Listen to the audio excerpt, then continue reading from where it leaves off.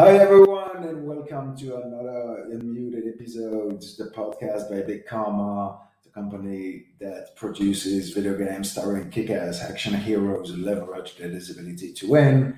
On our podcast, we go into the secret sauce of all entertainment industry insiders and how the stuff we love is made. Today, my great friend and favorite YouTube creator. Let's say she whispers to the ears of all the YouTube creators, and we've been working on many campaigns for 7 years. We'll get into that in a minute. We'll also get into all the many campaigns she's done without me for big name companies.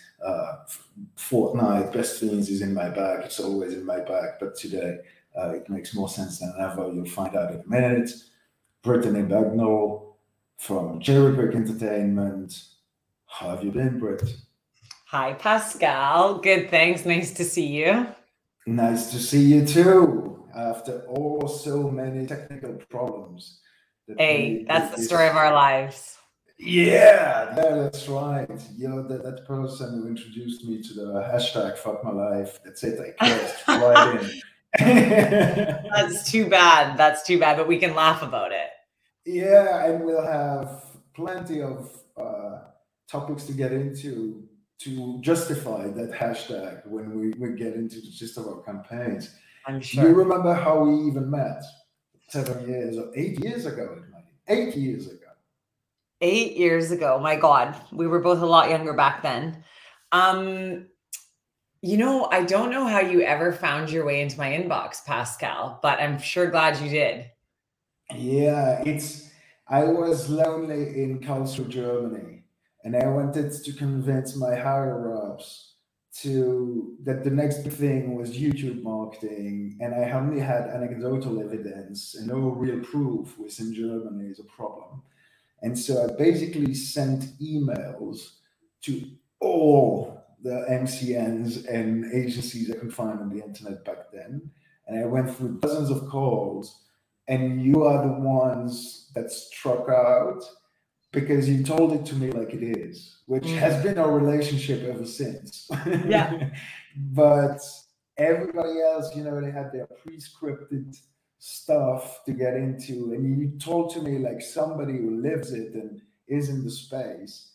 And then I couldn't convince the German higher ups to do campaigns, but I could convince Phil Hickey to eventually take me under his wing. And I was working on preload campaigns for Seriously. It wasn't yielding nearly the same results as his big YouTube booking of PewDiePie and all that. Yeah. And all of a sudden, Race Against Slime, the first version for Christmas, I was realizing that if I don't get into the YouTube stuff, my role in the company is going to be, needless because YouTube was where the company was winning.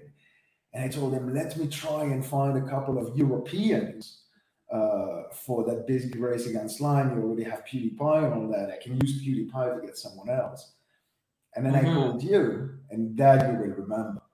And you said, I want a European, not a Canadian. Yes, but I told you, I remember you told me you can get KSI. Can you still get him? I said, yeah, sure. And I told you, can you get him in 48 hours though? Yeah, you always have tight timelines, Pascal. It's never easy, but it's always worth it. And you nailed it. And you nailed it to that campaign is one for the book. So when I went to Phil, he told me, super exciting, but 75K, I'm short on budget. I have to go to our CEO, Andrew, to get an extension of budget, but this is worth it. Long story short, he got it. Then he got on the call with you.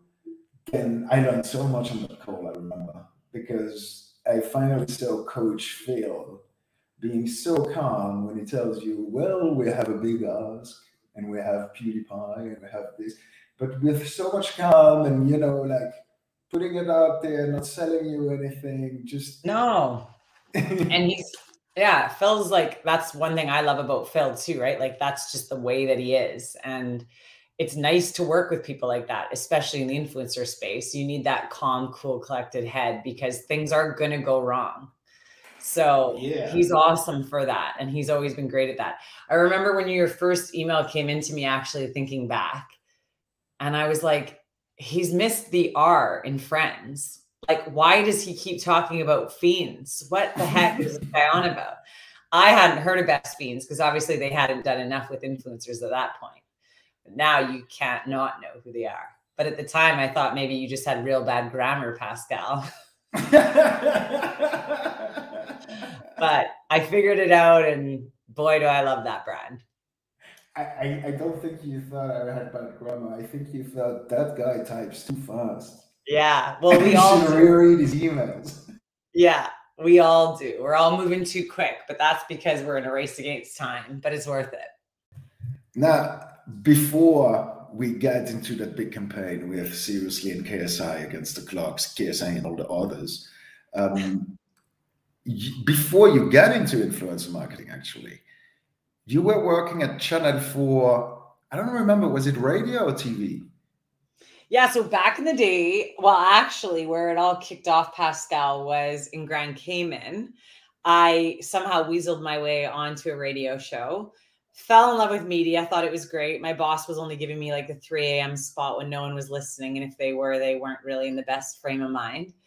And then I moved back to Canada, my hometown, and I got a gig in television. I always knew that, like, I liked radio. It was fun, but I really had my sights set on the big screen. I did quite a bit of work, like just locally, where I would like appear at new shops that opened up, or people would like send me flying down a new ski hill.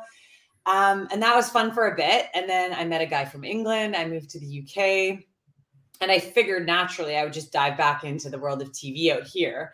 But everyone thought that I was way too Canadian, which it's tough to cover up this accent. And now I just won't ever do it. So, but weirdly, when I started going on, that's so strange though. So you telling me that you were too foreign for the UK? Yeah, apparently. You, a Canadian. Exactly. Imagine me, a Belgian guy. This is so strange to me. No, you're too Canadian for you. I don't know. I guess like the words I chose just weren't what the Brits would have chosen. So maybe I'd have a better luck at it now that I've been here for 10 years. But weirdly, when I was like running around talking to these producers and getting to know people in the biz, one guy pulled me aside and he was like, listen, TV's dead. Like, what are you doing? Don't be trying to get your foot in the door now. It's all about digital, and it's all about this thing called YouTube. And like I said, this is 10 years ago. So like 2013. And I was like, well, what do you mean, like YouTube? And he was like, oh, these people like share their lives on YouTube and they like record videos every single day. And to me at the time, YouTube, I know a lot of people say this, but it was just like stupid cat videos. Like we used it as like a dumping ground on the TV station that I worked for to put like behind the scenes clips and stuff. And so I was like, I don't understand what this guy's trying to tell me. Like, just tell me I didn't get the job, whatever. But he put me in the direction of these people who worked in digital, worked on YouTube, and they were what was called an MCN, which is now a bit of a bad word. We just got into that with Phil Runtown the last episode because he worked at Full Screen. He was employee number 9 at Full Screen, and he got into all the good and bad of MCNs. Exactly. And like, don't get me wrong, a lot of what the groundwork that MCNs did was genius. Like, well, where they all came from and was like pioneering. Let's put it this way. It was pioneering. Absolutely. And like the influencers needed that. Like the creators needed that sort of like home or group of people to guide them and help them and understand. Like these people aren't, they weren't brought up with business degrees or understand how to work with big clients or brands or agencies. So it made sense for a while. And then obviously, like everything, people started getting taken advantage of. The deals weren't as great as they sounded. And anyways, this is where I got my shoe in. I worked for these really cool guys in London. It was like a boutique influencer agency that only focused on like a core group of cool UK influencers who were like the biggest names and destined for greatness. So I was pumped because, you know, when I would name drop these people to people or I'd go for lunch, people knew who they were. And I was like, I have no idea who these kids are. But everyone was just pumped to like get a free burger at the end of the day. And then I started to realize it was just a common theme across all these influencers that they wanted to quit their shitty jobs and they wanted to do YouTube full time and they wanted to earn enough brand dollar to make it make sense for them. Nothing crazy. But they just wanted to be able to do this full time. And I felt like the big disconnect that we had in the MCN world, not just where I worked, but like all of the MCNs, was that all of the sales teams came from a TV background. And so they were like trying to sell frequency and views and all this stuff. And they were like, just get this Emma chick to promote Big Mac's new like double Big Mac. And I'm like, yeah, but guys, she's a vegan. And they were like, yeah, but who cares, Britt? Like it's $8,000. And I'm like, yeah, but like Emma's a vegan. She doesn't eat meat. Like her whole audience knows she doesn't eat that. Like what? It just won't work. Like this is why her fans love her, because they know her. So there's always this like the word authentic was not yet in fashion, and the TV people were not understanding that authenticity was the key to success on YouTube, where on TV everything is fake, as you know very well. Yeah. So on TV, you can be a vegan today and a meat eater tomorrow and a hunter tomorrow. So that's when I really started to just realize, I'm like, this is so bogus. And I felt bad for the brands too, because I was like, I wouldn't want to be McDonald's and booking a vegan thinking that this guy knows what he's talking about. And like this girl's going to drive sales of my new double Big Mac, because people are actually going to hate on me for, and also she's probably never going to work with me anyways. So I'm just getting the runaround. So I just started to realize, I'm like, man, we're all wasting our time here. And we were working so hard to make brands realize that there was real value in working with influencers, especially for a younger audience. Like we were really trying to hammer home that kids were not watching TV anymore. But the 60-year-old CEOs at the top of all these companies didn't want to believe that kids weren't watching TV anymore, because they were plowing millions of dollars into TV like they've been doing for the past 40 years of their life. And don't get me wrong, TV serves a purpose. I've seen some super successful campaigns on TV. We've done multi like platform deals where we've included TV in it for sure. And tracking on TV has changed as well. You can go much more granular in your targeting of audiences on TV because they've evolved. But yeah, the era that you're talking about 10 years ago, you're absolutely right. There was this disconnect between the young generation flocking to YouTube and seeing YouTube as the obvious, but also understanding the changes that came from YouTube and embracing it. And then there were the old guys who, you're right, we're not necessarily seeing it. And also, as a friend of mine explained to me, maybe didn't want to see it. Because as you said, if you spend the last 3 years spending millions of euros in TV commercials, plus the hundreds of thousands of euros of creating these TV commercials, and now there's somebody telling you could have done both, distribution and creation, for a tenth of the cost with YouTubers, that's not something you want to admit to your CFO and to your investors or to yourself. No, exactly. 100%. And I think that, like, I'm not saying that YouTube was always the answer, but it was definitely a puzzle piece that people should have thought about, and it should have been a bolt on. And I think that, like, back then I remember talking to our commercial director about things and being like, digital and YouTube will become a pillar in these brands' advertising plans and their marketing strategies. But like, try finding a guy in an agency that thinks that it's worth it to carve out 300 grand for a campaign on YouTube. Like they couldn't wrap their heads around it.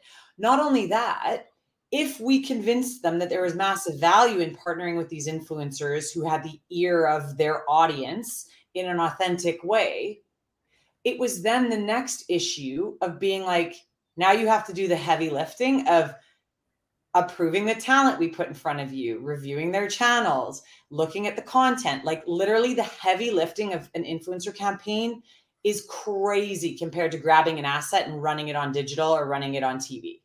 Like, and then you have to give them freedom of creation that might go in a direction you didn't expect. Yeah. And yet you still have to pay. And now you and me are so trained at this that it's part of our daily lives. But back then, for somebody coming from other media, that was the difficult part. Are you telling me I'm giving that kid so much money and I can't even tell him what to say and what to do? Yeah. That was hard for many people to get over, especially the control freaks, right? If you think about it, though, in this way, I get that. And I still sometimes have a hard time with it when I'm trying to negotiate with an influencer direct or their agent who's just like, I had a guy the other day tell me like, hey, look, we get the brief, we do what we would like to do with it, and then we just put it live. Like, no one can approve it. And I was like, okay. Like, I'm all for creative freedom. Not really. But I'm all in favor of creative freedom, but like, come on. Yeah, sure. They're always, crazy ones. Actually, we just said a few minutes ago that you've been an on-screen talent before going into space.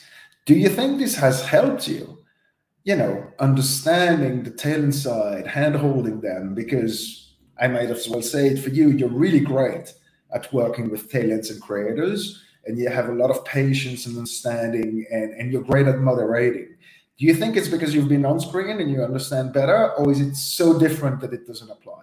So it's interesting because I think some talent, the scripted prep, all that kind of stuff works for them. That is much more the world of television. But actually, the ones that made it super successful early on and how YouTube was first created was the complete opposite. So off the cuff, not scripted, just day in the life, take me as I am. So I think that's what is so hard for so many people to understand, like people in media, professionals who have been doing this. Like we talked about this too, like these older CEOs that have been around for a long time who are used to celebrity endorsements. And they're used to people coming in, getting there at 6 a.m., getting their hair and makeup done and being handed a script and saying like, I love this. It's good for me, blah, blah, blah. And reading this script exactly verbatim 12 different times until it's perfect. And until it's perfect or less terrible than the first take.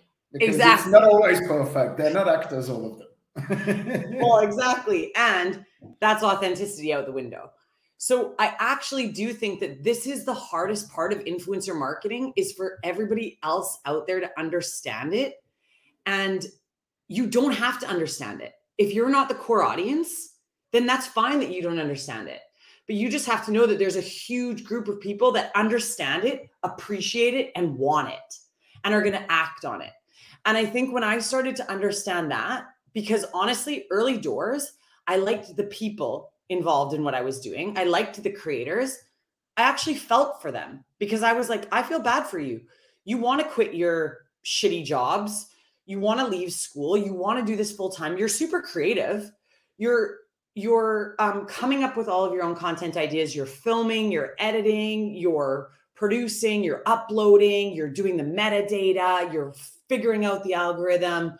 You're fighting for the top of that leaderboard. So that I appreciated.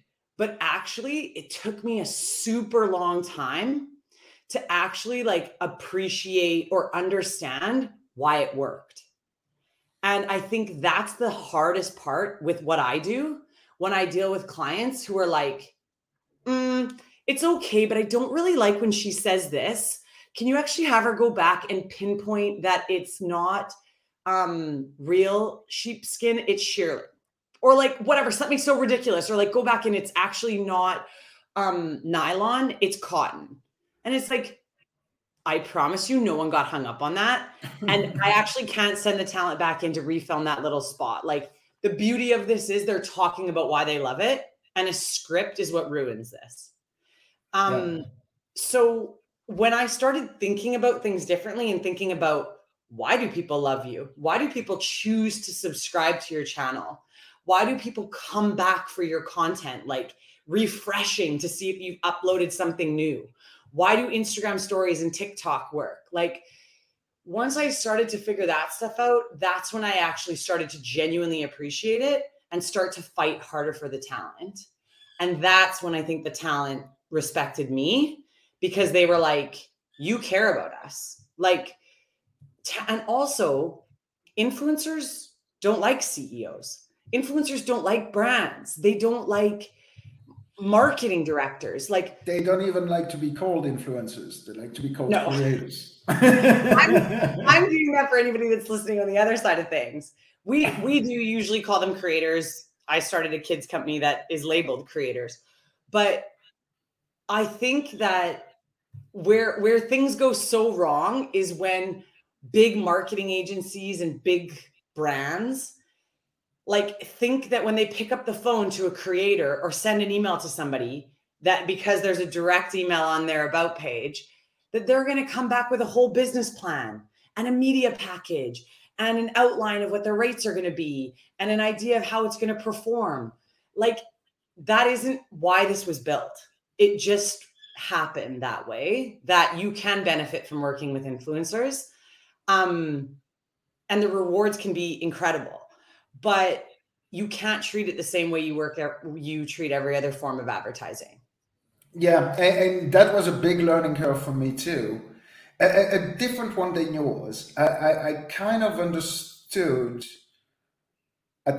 quite early that, okay, I have to give up creative control and give them creative freedom because I have to mix my message, my USP, my product, my game with their audience who have to love the same content they already love on that channel, and he knows how he built that better than I do. So I should lean towards this, but maybe that's because I had been burned in other things before, other experiential marketing. So I was not blue-eyed about this at all. But what took me by surprise was that the views were not correlated to the production values. Quite the opposite. Like you said, it was correlated to authenticity. To that face camera, vulnerability, telling like it is, like a friend. Actually, on the last episode, on 2 episodes ago, Brendan Gahan had a great explanation about that at the neurologic level, which was that it's limbic resonance. It's a parasocial bond for your monkey brain. It is as if you were listening to a friend because you see his face so big there, and he's talking like he would to you in the pub, and that is somehow more effective than the slick montage that looks like a movie and your product is just placed in it, but there's no emotion tied to that product. And that was a great explanation, but we've seen it. We'll get into the Pagani campaign later, but the worst performing video of that campaign was the best montage. Yeah. And the better performing videos were the ones where it was more the authentic experience of a regular dude hanging out out at the Pagani factory and having crazy fun. And it's interesting too, because I do think that a lot of the times the fans or the audience really appreciate when their favorite influencers and creators get the opportunity to partner with huge brands, and it opens them up to more opportunities. Like, that's why Patreon and all those other sort of like funding platforms and support platforms and tipping and stuff like work so well, because essentially that's the brand owning that and saying like, I recognize this creator as being amazing and I want to pay them to work with me. That's not a secret. We have #ad all over everything. But it also allows, there is a whole new level of professionalism and appreciation amongst the followers where people are like, I'm pumped. Like, I'm glad to see that Adidas is sponsoring these guys and giving them money to keep this channel going and keep this alive, because there are a lot more people behind the scenes who take a paycheck at the end of the day. Like, if you're a high caliber creator, you have an entire team behind you. Even like loads of the moms that we work on Instagram will have a team of 4 people behind them. I think that's the tough thing. And Harley from Epic Mealtime at some point had 16 people living in his house. And they all feel this need to get, it's funny because I bet you all the people living in his house were like his best buddies, his cousins. Like, the thing is it's tough to build up that trust, and it's tough to find those people who will support you. and actually believe in what you're doing. So it's so funny because lots of times that's why you see all these people who have like momagers. Like I still know some of the top creators whose moms are answering their emails because it's a trust thing. And they saw opportunity for their kid and they wanted to sit there and support them and jump in and make sure that they weren't being taken advantage of. Obviously there's bad stories. Which is another big piece in that space. Unlike Hollywood or athletes, not all the managers are trained, experienced professionals. Some of them are the best friends, the brother, the mother, the father, and it shows through the negotiation process. Yeah. So sometimes you kind of have to educate the manager as you go in as a brand about how even a contract is done. But sometimes I like that better because like sometimes I don't think that it's in the talent's best interest to go sign to a massive name and a massive agency that's going to be like, this is the rate, or I'm not even going to discuss it with the client. Like that's right. And it's not in our advantage as creatives either, because a lot of the big agencies tend to filter things that would actually make the piece awesome and kill the spectacle out of the whole show. But I think you make me think just right now that I think the fine line is if the on-screen creator makes the brand look cool, this is a win. We did it right. If, however, the brand makes the talent look like a sellout, we did it wrong. And that's really the fine line you're navigating. Will you get the coolness from the talents to the brand, or is it the other way around that you do it so scripted that now you killed the coolness out of the cool guy? Not only did you kill the brand, you killed the creator too in his audience. Yes, his audience is going to go down now because he's a sellout. And that is something I can relate to, because I was seeing the same thing we've seen the same thing when we were young in hip hop, right? In the 80s. It came out of the ghetto underground, and then some of them became sellouts, and we didn't like that as kids, did we? No, absolutely. However, we didn't mind when Run DMC had sponsors by Adidas, because they were wearing Adidas already anyway. So it was just validation of the whole community. And these are the moments that work best. That's the goal, Yeah. Soon after the Seriously campaign we talked about, the famous KSI campaign, 48 hours against the clock. Soon after you went independent, which I think is a conversation we should have on air, because I'm independent, you are independent, Nunu, our great friend, went independent soon after. And I'm sure we have many people in the audience who right now work for an agency, work for a boss they don't really like, or feel they're not completely valued, and are wondering, should I go independent?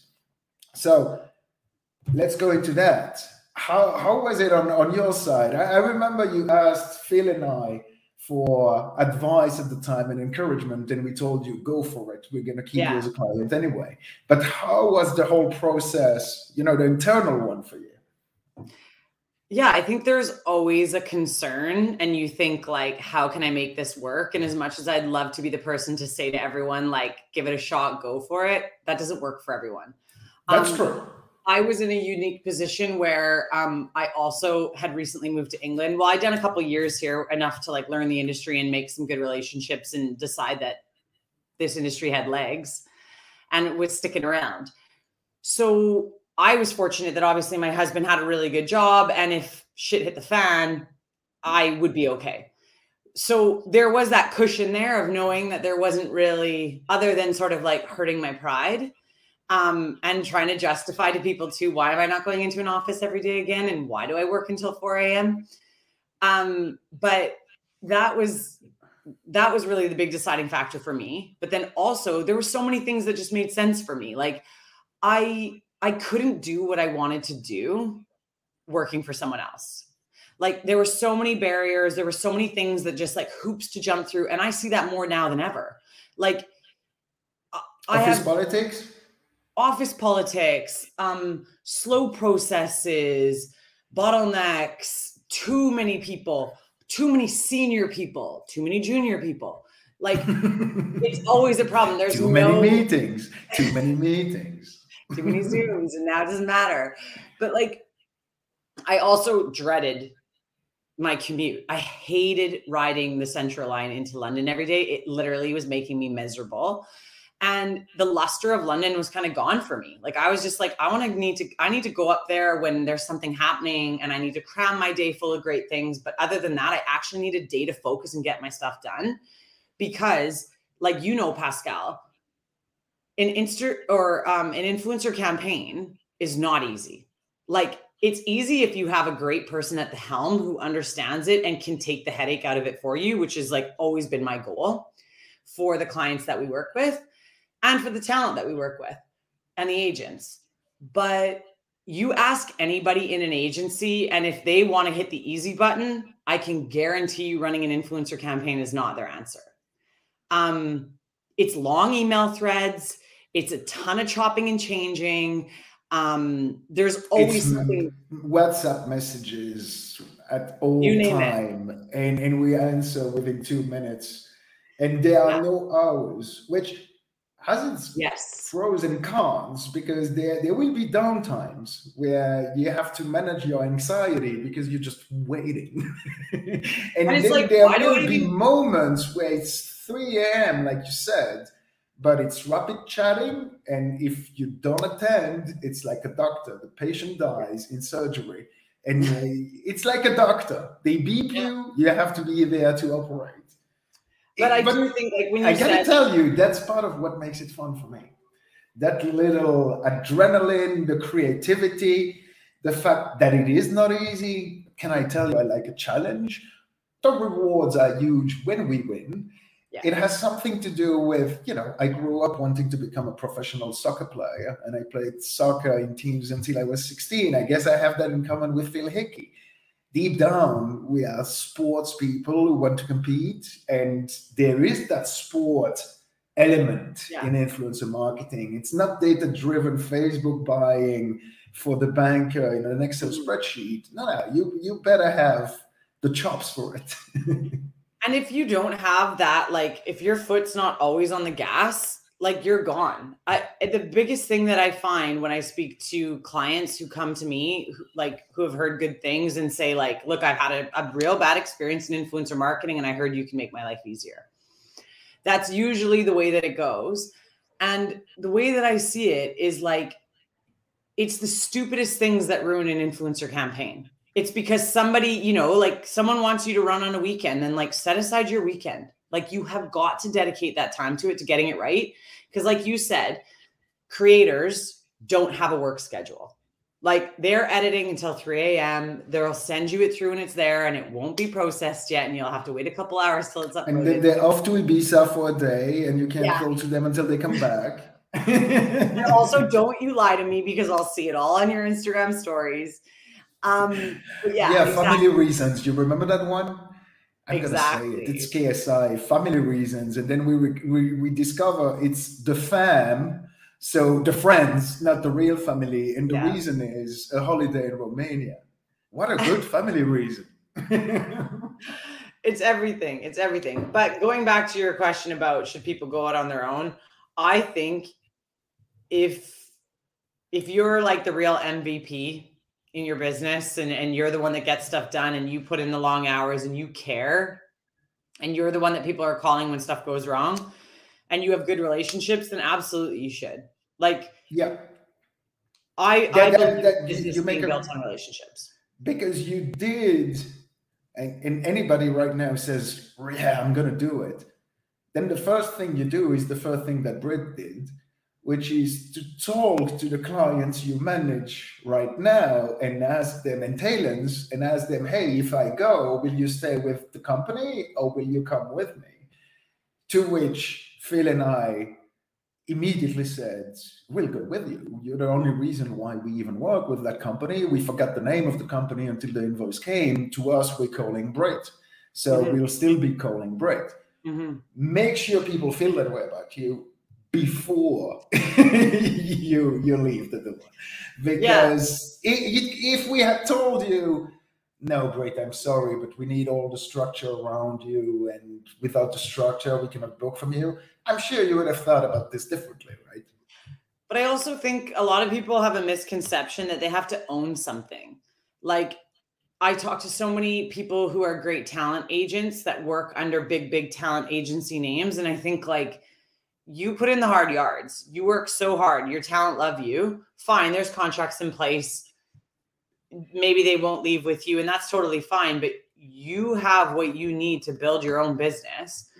Go it on your own. And it's so crazy for me to think, and all the conversations I've had with brilliant agents who are like, oh, I'm going to go to another agency. I'm like, why?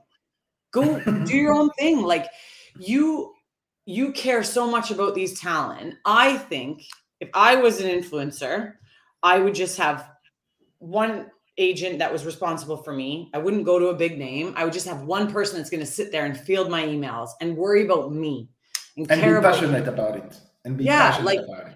Those agents are phenomenal. Like, the best agents out there are the ones that have like one or two on their roster. And if there's two, they're very different talent.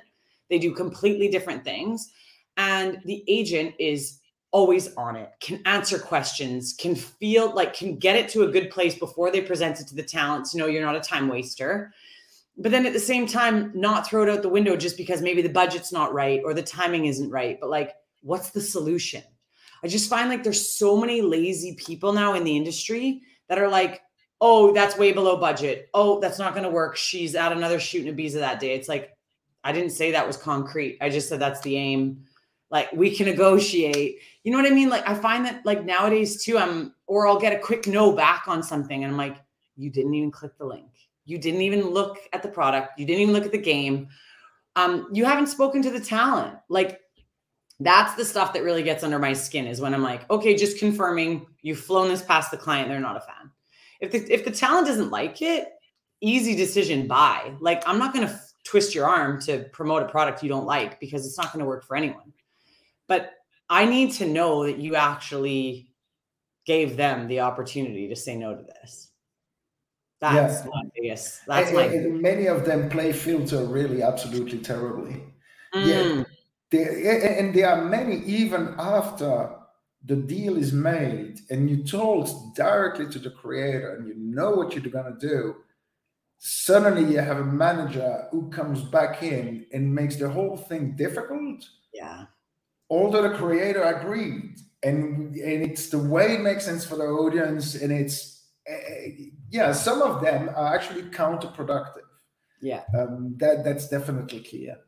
But you know what you say about my brother was the same when he left. Now he's an independent in construction and all that. But when he lost his job 7 years ago, I really had to talk him into going independent.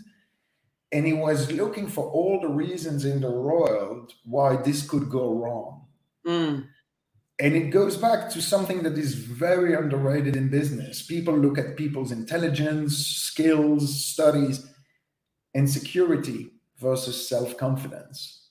Yeah. A self-confident person can sometimes beat a smarter person or a more informed person just because about the speed of movement and doing it and learning from doing, rather than overanalyzing and doubting yourself. And I've seen that in so many geniuses and people who impress me and who I admire. But when comes the moment to throw yourself in the cliff, it's like there is this insecurity, which, for all I know, I'm not their shrink, could come back from their father, from their mother, from an ex-girlfriend. I don't know where it's come on their first bars when they were 20 and who traumatized them. But there is that moment where I see the brilliance in you and you don't see it somehow in yourself. Yeah. And you think you're going to fail, not seeing that most of the people you would compete with are worse than you. So why would you fail if they succeed? Yeah. It's really strange. It's really Those strange. people maybe just don't have it in them. Like, and sometimes I know what you mean. That's frustrating. It's frustrating because you see the talent and you say, without a doubt, you'd smash it. I back you every single day. But the truth is, that's maybe just not the life that they want. You know what I mean? Like, yeah. And I'm not saying it's hitting the easy button either. It's just being able to say, I'd much rather be a part of a team. I'd much rather not worry about where my paycheck's coming from at the end of every single month. And I think sometimes that stress over people's heads too. That's the biggest problem for Or me. even simply, I'm better at supporting the leader than at leading. You see that a lot in cycling. There is the Lance Armstrong, but then there is the guy who drives him into the last mountain. And if that guy is not really, really, really good, Lance's team is not going to win. Lance is not. So that guy who's working for Lance Armstrong doesn't want to be Lance Armstrong. Yeah. He wants to be the best teammate possible. Yeah. And he doesn't want to give the interviews after the victory. Yeah. He just wants to enjoy it as a teammate. No, that's a good point. That is something to know in your personality as well. Do you like to serve or do you like to lead? Because if you pretend to lead, it's not going to go well, in my experience. Totally. And we see that a lot too. Like on our kids team, we have a team that supports the sales, and they help them to like research the client, put everything together. Like they are masterminds and they're very good at what they do. And we always sort of look at them and think like, move up to sales, like go earn yourself crazy commissions, uncapped, go nuts. And none of them ever want to do it. And the thing is like, you can't push someone into sales. You have to be so hungry yourself for that commission check. Your salary shouldn't matter. You should just always have your foot on the gas and be thinking about your next deal. But interestingly, like you said, be decisive as well. Be decisive. Yeah. Do you see 10K or do you see 12K now? There's a bit of pressure coming from that when you have to do it on the spot. If you do it from the sidelines, just advising you to say 12K, and now I'm going to watch. On the spot, again, you have to have self-confidence to do it. My mother is terrible at negotiating because she is like shy. It's almost indecent in her mouth to say numbers out loud. So you always will dominate her in negotiation because she's going to say, I'm not so sure about that. But there's no counter. So you're always pressing and pressing and pressing. And if you're like that, you better not go in sales. That's hilarious. All right. Now, you've had the longest longevity possible working for those posters in my bag, Best Fiends. I think you've been working on all their campaigns for the last 7 years. How interesting is it? Because this, let's say it out loud for the audience, this doesn't happen a lot. That you get a client that you keep for several years. Well, usually it's we do what we can do, it's done, and then they move on to the next big thing. How interesting in that in terms of learning experience, data analysis, learning the whole field actually, to work 7 years, months after month for the same brand. How does it change over time and how does it change you? I think that we've all benefited from the continuity of it. I think that, like you said, not many people do it, but there's so much trust there that oftentimes a lot of people with a long-standing client get complacent. And I think the one thing that I pride myself on with that team is that I still fight for them every single campaign that I do. Like, I never dial it in with those guys. I will scratch my weekend plans every single weekend because they love a weekend launch. As they should. That's when the audience is watching. Exactly. But like, I believe in them. I think they're cool. I think what they're doing is genius. I think they've got an amazing team of people who care about what they do. And we work together. That's the big difference. And when I look at all of my clients that are successful, I can honestly say that I consider myself a part of their team. And that's also been the hardest thing for me at Cherry Pick to let go of, because I never wanted to let go of Best Fiends. And even still, you know how, if I'm not running the campaigns, you know who's running the campaigns? My COO. Name one other company where the CEO or the COO are running campaigns and in the trenches. Not a single one. I still negotiate every single deal that we do with them. I'm negotiating the costs with the talent to get them the best rates possible, because at the end of the day, I don't get a good rate for the talent and those installs don't come in, I'm not getting a booking next month. So like they're not aimlessly working with influencers because it's something they've done forever. They're doing it because every single campaign is more successful than the last. And I also know that if I don't hit those numbers, there might not be another campaign. So I also am never banking on the fact that they're coming back next month. You're never complacent. Yeah.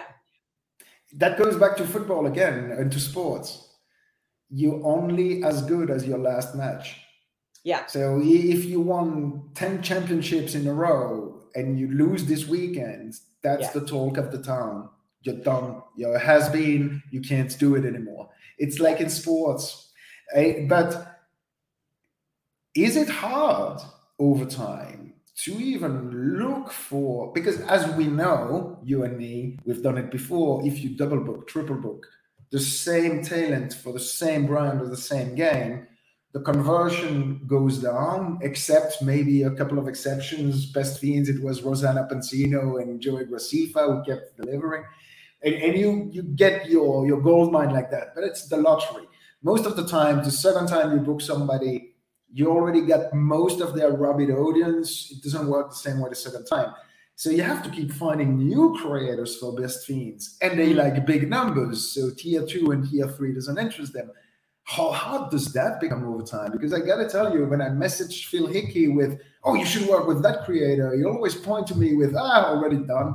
It's becoming impossible for me to show him anyone.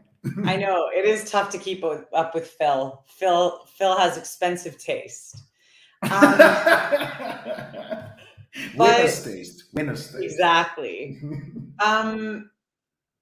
Honestly, I do think that they've evolved a little bit. They aren't as keen on big change. They're a big fan of it. If it's not broke, don't fix it. This works for them.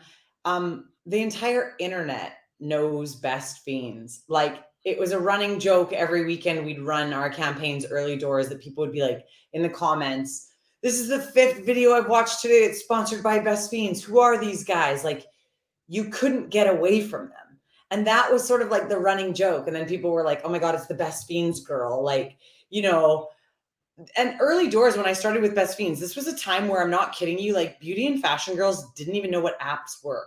Like, this was, I remember, Pascal, when you first wrote to me, I was like, why does this guy keep spelling friends wrong? Like, what? I couldn't figure out what the hell you were talking about. And now I see people on the tube playing it, on the airplane playing it. I'm always like secretly filming people, sending them to Phil on WhatsApp, being like, it's working. But I do really think, okay, obviously, I guess we could one day run out of talent, but I doubt it. There is always someone new, always someone hot. And what I love about Best Fiends is they're always open to trying something new. But it's always one of those things that's like, if you think it'll work, Britt, and then I literally lie awake at night, I'm like, take the risk. You take the risk. You take the bet. Yeah. So I'm like, shit. Because if it doesn't, it's on me. But like, when you talk about repeating and working with talent multiple times, there is a magic number there where it works. And you're right. It's like, it's been done. Let's move on. But I think where Best Fiends has fun and where we can have fun with them is that you can always dip back into those people years later. Like, we haven't worked with Rosanna Pansino in forever. But if we were to dip back in with her again, it would actually be pretty funny, and it would perform. It would be the nostalgia of 5 years ago that comes back. And it's like, yeah, you're right. And that's the longevity of the brand too. By the way, what you said, that feeling of, oh, it's the 5th time I'm seeing Best Fiends that weekend. Back in the 90s, because I'm an old guy, back in the 90s when we didn't have so much data, that was the holy grail of marketing.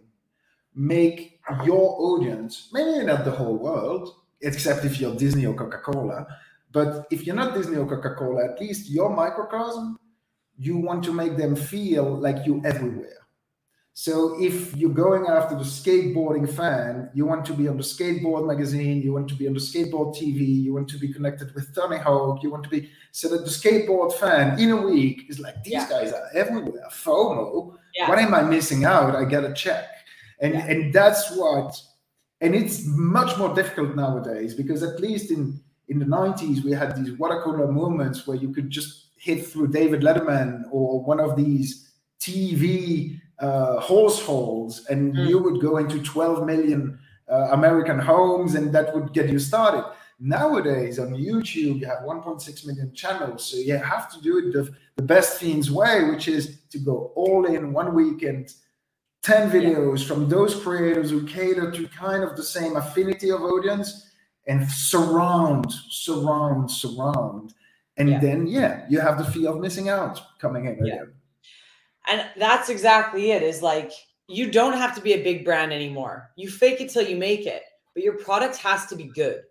And that's the difference, is like Best Fiends can plaster themselves everywhere and they'll hit those download numbers and they'll see a spike. But if the game wasn't good, it wouldn't work for as long as it has. That game, I'm not kidding you. Do you know how many people I work with that are like, nah, I'm not into games. I don't have games on my phone. And I'm like, honestly, download it, play it for 5 minutes, and then just come back to me. And if you don't want to do it, don't do it. Literally, I would probably bet my house on the fact that 85% of people come back and they're like, oh my God, I'm already on level 80. I love it. We worked with this girl the other day, huge name, biggest in true crime. True crime's huge right now. Huge female audience of like 30 plus.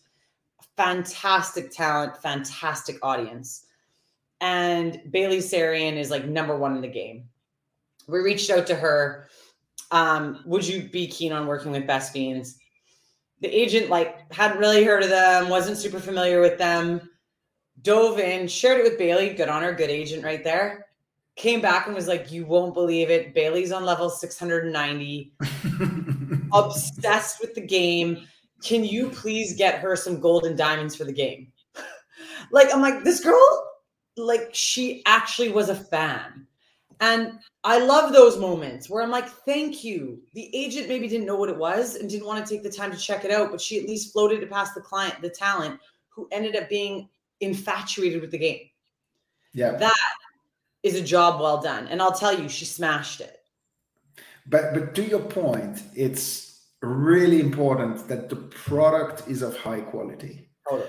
We in marketing cannot, unlike what people may think, we cannot sell shit, or at least not for a very long time, because the word is out and then it's over. Yeah. And I discovered that at age 20, the first product I imported from Hong Kong through the internet was the cheapest in its category. I would terrible love to quality. See what it was, Pascal, the stuff you were bringing. Yeah, 50% return rate. Then I bought the product that was double the price of that one, the competing product. And my first business started, and I hired a guy, and I had my first company. So the difference between complete failure and opening my first startup was first buying the cheapest product and then buying the great product and selling the great product, even though it was more expensive and also more expensive to buy at my 20 years of age. But that taught me early on, I cannot sell something that's bad. And since I'm not a product engineer, I cannot fix it either. So I have to spot it. And Best Fiends, the production qualities are really, really high, but also the retention. I've seen their data back then, and I'm sure they're still really good, if not better.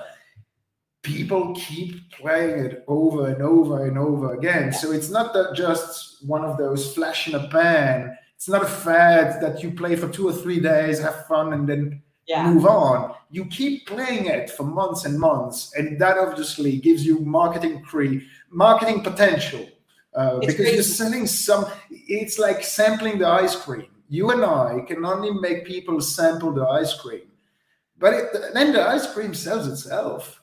If it's really good, people want more. If it's not, they say, thank you for the ice cream, but I don't want to buy it. No, exactly. And you know that right away from reading the comments and stuff too. People being like, oh my God, what have you put me onto? I can't put this down. Like, it's legit. It's good. And also, like, I've worked with talent on products that haven't been great. And I don't necessarily always know that either, because I'm not getting every product sent to my house to check it out and make sure it looks good. I look on the website, the clothes look good, the models look good, it looks nice, looks like something I'd like to buy. Send it to the talent. And then they're like, oh my God, the color's completely different. Oh man, did I have a nightmare with that with another client of mine? Like literally, it was a poster and print shop, and the photos on the website were completely different than what was delivered. It was shocking.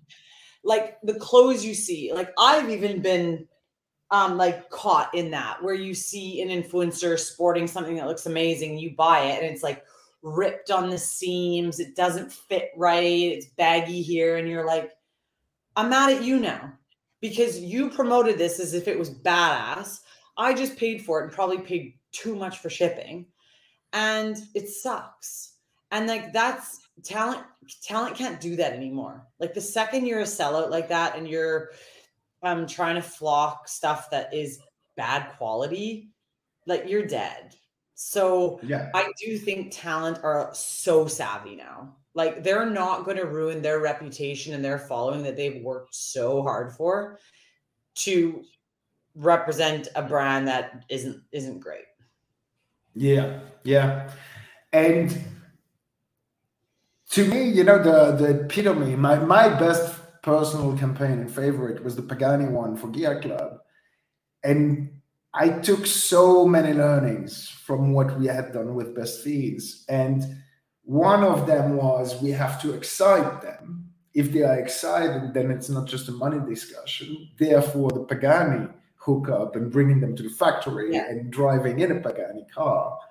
And you were there, and you might remember, because that's the only learning we discussed about the KSI booking 48 hours before the show.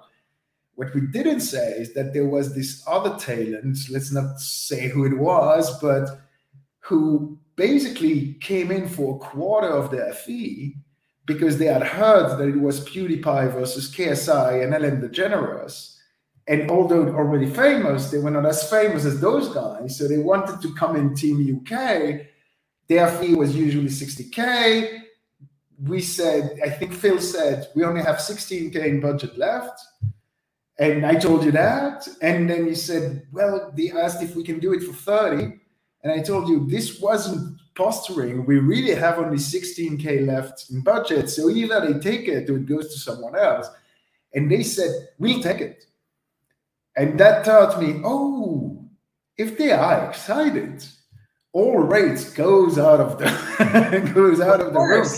And the Pagani campaign, you might remember, I started teasing you 6 months before. I got something big coming. But I can only take 5 and only 1 per continent. So that they wanted to be the elected one.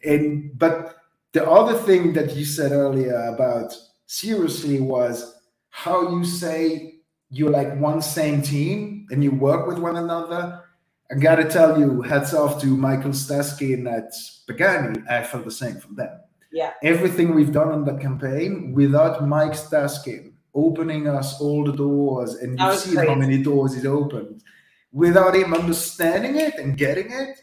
I told 14 car manufacturers before Pagani with that campaign. All of them said no. And they saw the risks, they didn't saw the rewards. Yeah. And he saw it, and that osmosis. Those guys also just didn't get it. Like that is back then, Pascal. That was like a long time ago too. Like you were still having to educate people on what the heck influencer marketing was back then. Like nowadays, at least when you have those conversations, people can compare it to things. Look at things like back then, you were just selling a dream. Yeah. And you're right. Like, and that was high caliber. Like what you guys pulled off on that trip, I even doubted it a few times, Pascal. I'll be honest with you. When you were like, we're going to meet in Bologna, we're going to do this. Like literally, I do not know how that happened. It was wild. It was wild. And it was cool. But you know what? It would have happened without you. Well, we had a few very important people there, that's for sure. But it was incredible. Like if you couldn't get the talent wrong because it wouldn't work. And it's also tough too. Like, you know, it was huge. It was unreal. It was unbelievable. It was a really, really, really cool creative campaign. But that's your stamp all over it. Thanks for that. But I gotta tell you, till the last minute, it was that we had 12 hours to make it happen. I'm not sure if you remember the detail, but the car we saw, the Pagani Huayra Roadster that we saw first out of the factory to see it, 3 hours later, it went onto a helicopter to Geneva. So if we had missed our spot, if that day there was a storm or if there was a power outage like we had earlier on this podcast, well, 3 months of work would have gone through the drain because that car was flying later. I know. But that's when I realized that there are other things than money at play. And that if you give them the opportunity to create great exclusive content and have fun, because I still get it from Harley that he had a lot of fun on the trip. And we did too, by the way. We had a few drinks after it. And actually, for the audience out there, if you watch any of the videos, Pagani Huayra Roadster Lounge or Pagani Gear Club or whatever, whether it's on the F2, Epic Meal Time, all the others, there is a donut scene. what people might not know, because from the footage you cannot see, is that in the passenger seat of the car, that moment Mike Staskin tells me, you know, Britt is in the passenger seat, right? Oh my God. And I laughed because I didn't believe him. And then he told me, no, really. And I stepped to the car and I saw your face go, screaming, oh my God, at the top of your lungs, but this noise of the donuts were making it impossible to hear you. You were screaming, lost in space. Nobody could save you. I honestly, that was disgusting. Like, I don't know how that guy did it. I still feel sick from it all. But yeah, if you crank the volume loud enough, I think you can hear me screaming in the background. I know, it was too much. I don't even know why you did it. Just to be clear, I didn't ask. That wasn't my... I found out when you were already in the machine and it was too late. And I don't know why Mike decided it was you. Oh my God. I don't know, but I regret it because I feel like it was like that last guy's spin and he was really just taking... he really just gave it his all. It was too much. It was Andrea Palma. It was Andrea Palma, GT1 driver, GT2, GT1 champion, GT2 champion, GT3 champion. And he really told me when he made my laps, he told me that for him it was somehow too safe and too easy because he was driving like 10 miles per hour under his limit. So for him, it's like you driving in the park. And so, yeah, I think at that moment he had the fun of his day. Oh my God. That tells you why the other car manufacturers were a little bit reluctant about it. 2 of them told me, what if somebody dies on the shoot?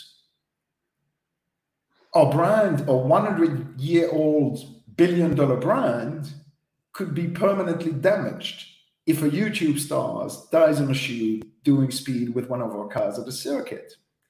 And when you did those donuts, you scratched the back of the car a little bit, and Mike really, in the back door, Mike said a few things to the driver afterwards. He told him that wasn't supposed to happen.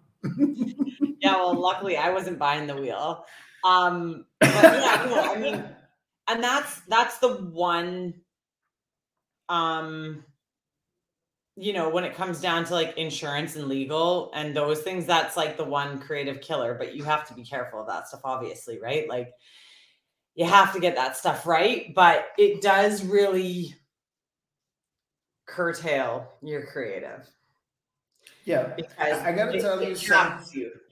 I'm not going to name the brands, but a tragedy did happen on a shoot, which I didn't book, but I was at the company who booked it when it happened, and it was on a snowboard shoot.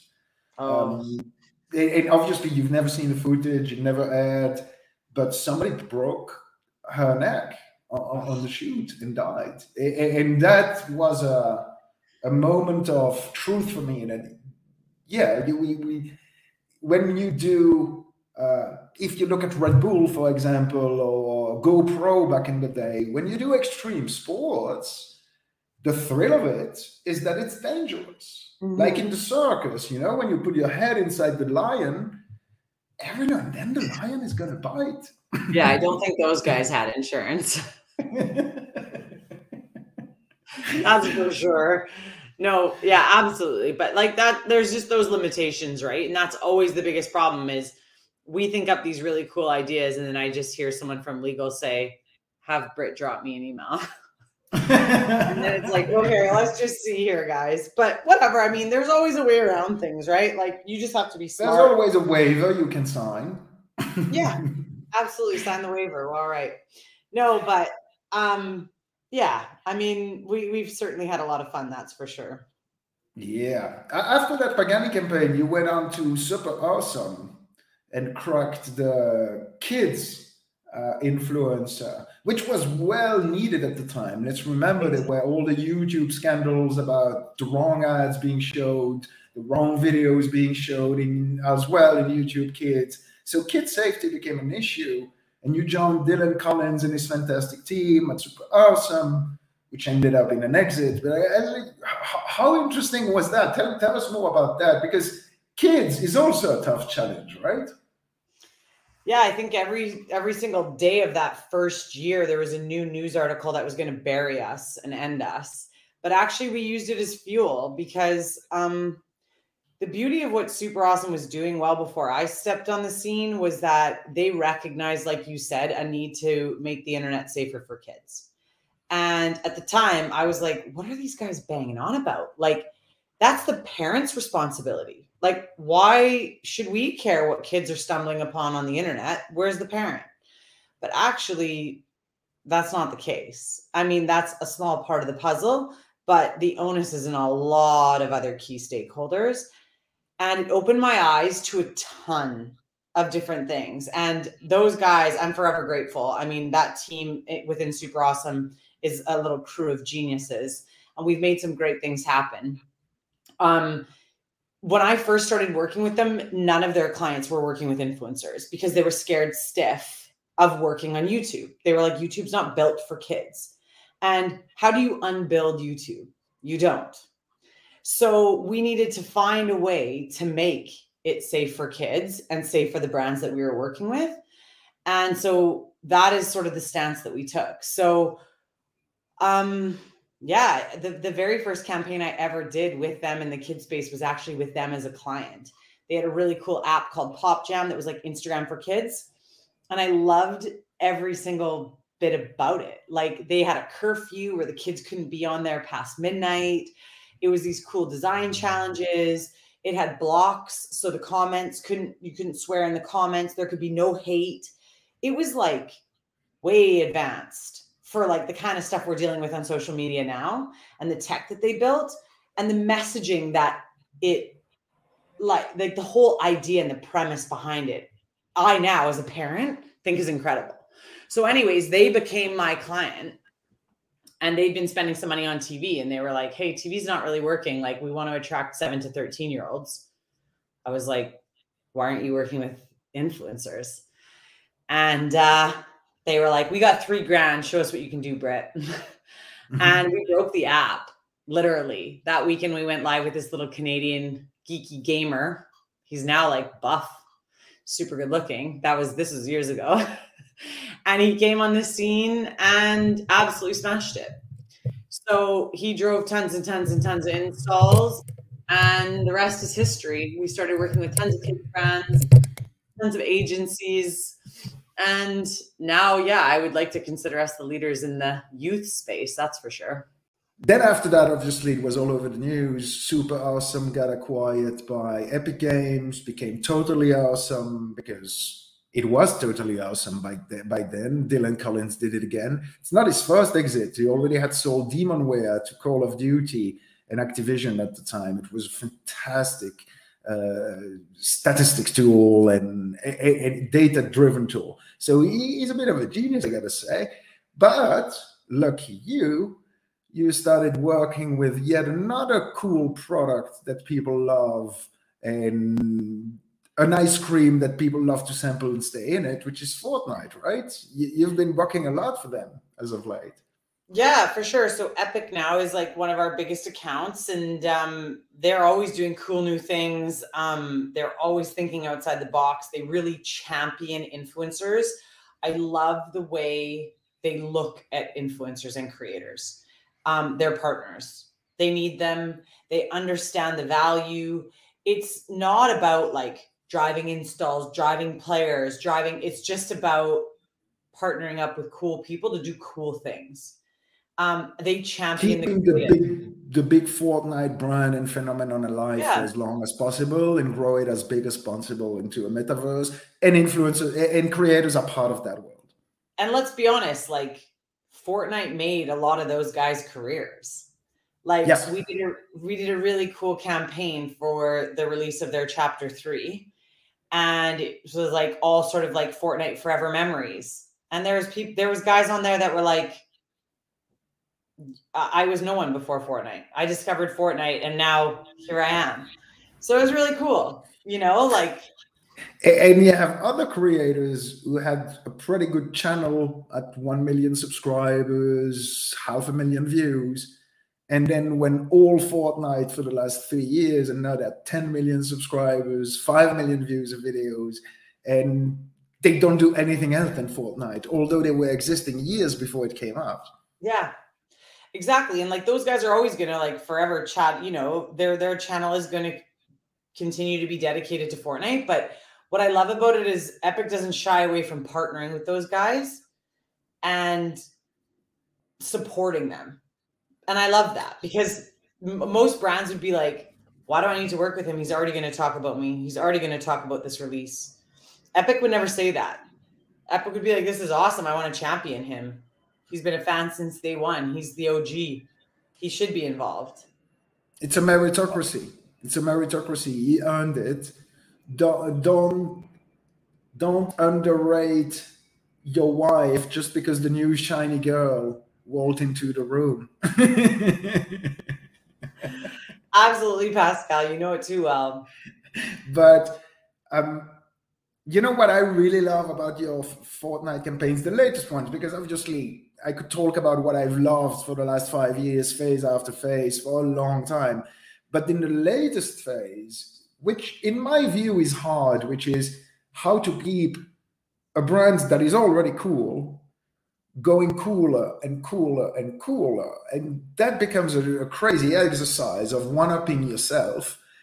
And what I love is how they do these big tentpole campaigns with Neymar, The Rock, J Balvin, but then they use all the other creators as an amplification of that moment. So we go back to the water cooler event and the water cooler moment. We want everybody by Monday to be talking about that. So we're gonna go all in somehow, like Best Fiends, maybe time 10. And many companies could have said, oh, we got The Rock already. It's a big bet.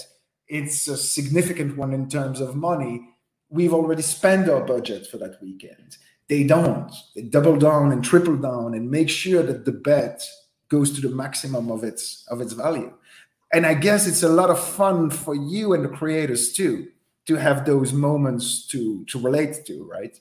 Yeah, I think they always keep it fresh and they always broaden their audience scope. So like so many of my brands where I think they get it wrong is they're like, hey, 45 plus people really like our game. Let's only work with people who have a 45 plus audience. And I say, why? That's the go do user acquisition on Facebook. Thank you. That is completely different. Influencer marketing, go try something else and go hit these other guys that are going to be super keen to hear about your new product they haven't heard about because you've been banging on about it to 45-year-olds. So that's why I love a lot of what Epic does is they understand who their core audience is for sure, but they also blast that net wide open and they partner with Ariana Grande. And like, how cool was that when she did her concert this summer and we worked with a ton of like legit Ariana Grande fans? They're always trying something new. And it's all because it allows them to speak to another audience that wouldn't necessarily say, hey, I want to try this game Fortnite.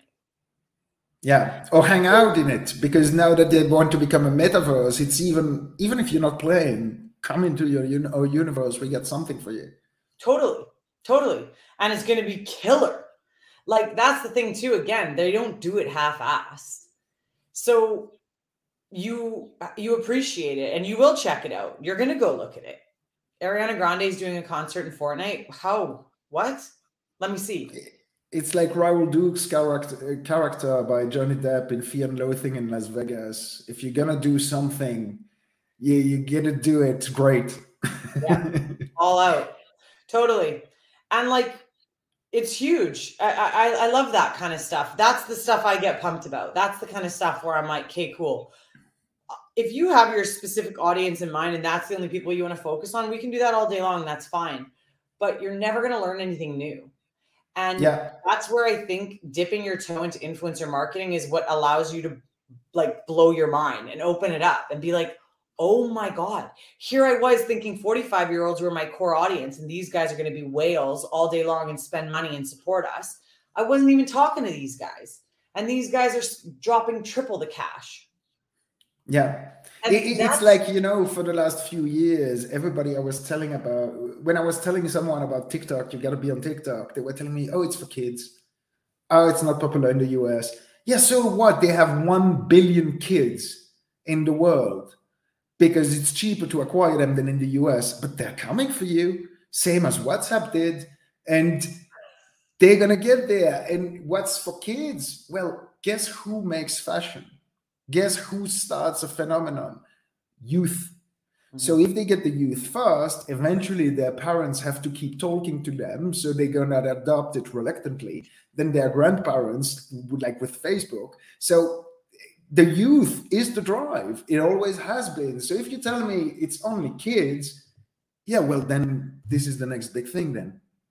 Yeah. And the funny thing about that is the people that are like, oh, TikTok's nothing but kids. I don't get it. I'm not on there. But then all of a sudden they're being served repurposed content from TikTok on their Facebook. And all they're doing is scrolling and consuming and living there. Like my husband's like, I don't get TikTok. I'm like, what do you mean you don't get TikTok? You're still obsessed with Facebook. All of this content's being repurposed and popped on Facebook and you can't get enough of it. You just haven't realized that that's TikTok.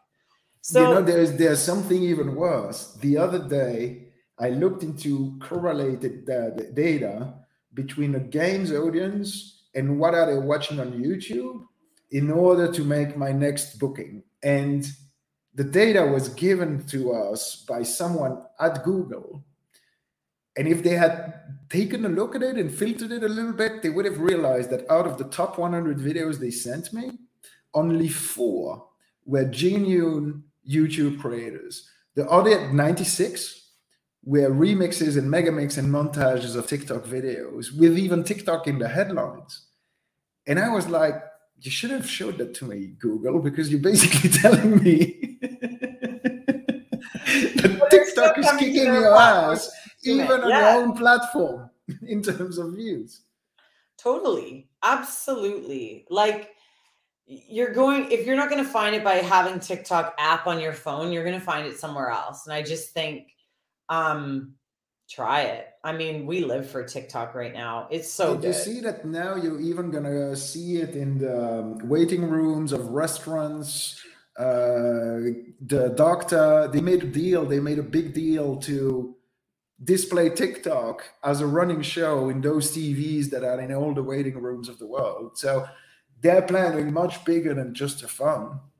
It's time for them to go head to head with YouTube. But that phenomenon came from so far away and so many people ignored it because it's the new thing. Let's keep doing what already works. Let's not try. Let's not change. Hopefully they vet it. But yeah, absolutely. I mean, it's snackable. It's quick. It's exactly what everybody needs. Yeah, absolutely. All right. What's your favorite campaign of all times? Of all those brilliant campaigns you've done, what is the one you keep close to your heart? Oh, there has been an awful lot of campaigns. Obviously, Pagani was badass because it had 101 moving parts, literally. We had to fly to go somewhere. We had to get in a super fast car. We had a crazy window to make things happen. So I think when it comes to like ticking all the boxes for creativity, cool talent, like it's very rare that you can get those kinds of people together. Now that you've given the flattering answer for me, give me the real answer. Give me the one I wasn't involved in. No, I know. I to be fair, that one was badass, Pascal. That's probably like the coolest outside the box, biggest picture thinking one that we've done. Aside from that, probably my favorite and one that I still talk about and one that I still show off to this date was my first ever big campaign that I sold before Cherry. Right? It was, what's that? Jan Wright. No, that was Right cool doing too. shots. That was cool too. I forgot about that. I thought that was your first big one, the Pagani one with Jan Wright, and was it the F2 or? It was the F2. With that one. It was the F2, yeah. It was, yeah, that was the F2 too. That was a fun one. Ian Wright's a beauty. But I would probably say my favorite outside of that one was one that I still brag about. It was for Nerf, and they didn't want to, well, back then we didn't even know that kids had YouTube channels. That wasn't a thing yet. And we all knew that Nerf blasters, like it's not even kids that are obsessed with them. Like it's everybody under the age of 100. So that campaign was the best. What we did was we pulled loads of UK creators together, and they KSI, Road to Show, not just any creators, the biggest ones of the country. And back then, like it was unheard of to do over 1 million views on a video. That just didn't happen unless it was Charlie Bit My Finger. And that video now is still, I think it's on like 20 million views. I'm checking. I think it's higher than that because I've seen it at 20 million views already a year ago. It's at 32 million. Wow. Epic Sidemen Nerf battle. Yeah. 4 words headline, 32 million views, 7 years in. Yeah. I remember that video. I think when we met, it was in the reel of the things you showed me. Ian Wright was the other one with the Bacardi shots. The Bacardi shots with tobacco sauce in it, I think. So it was like Hot Ones meets Bacardi. And so I remember that one and the Nerf video. Yeah. I remember when I saw it, I was impressed by the views, but also the production quality values, the names in it, the action, the pace, everything was kick-ass in that one. Yeah. And yet it felt authentic enough that, you didn't feel like, oh, this is Hollywood. It was just right at the limit. Yeah, awesome video. No, yeah. And the guys had a lot of fun doing it. That's the beauty of the UK though. You can get people together a lot easier than you can in the US. The US is so big, but we got them all together. We made an amazing piece of content and it's still delivering to this day. So you're welcome, Nerf. Actually, was it already a trend at the time to make Nerf videos on YouTube, or did it become a trend after that? Because PDK Films, the entire channel is all about that. Nerf wars and making dozens of millions of videos every time. I booked him a couple of times for the Nerf FPS series. Killer performance. Yeah, and great quality shoots too.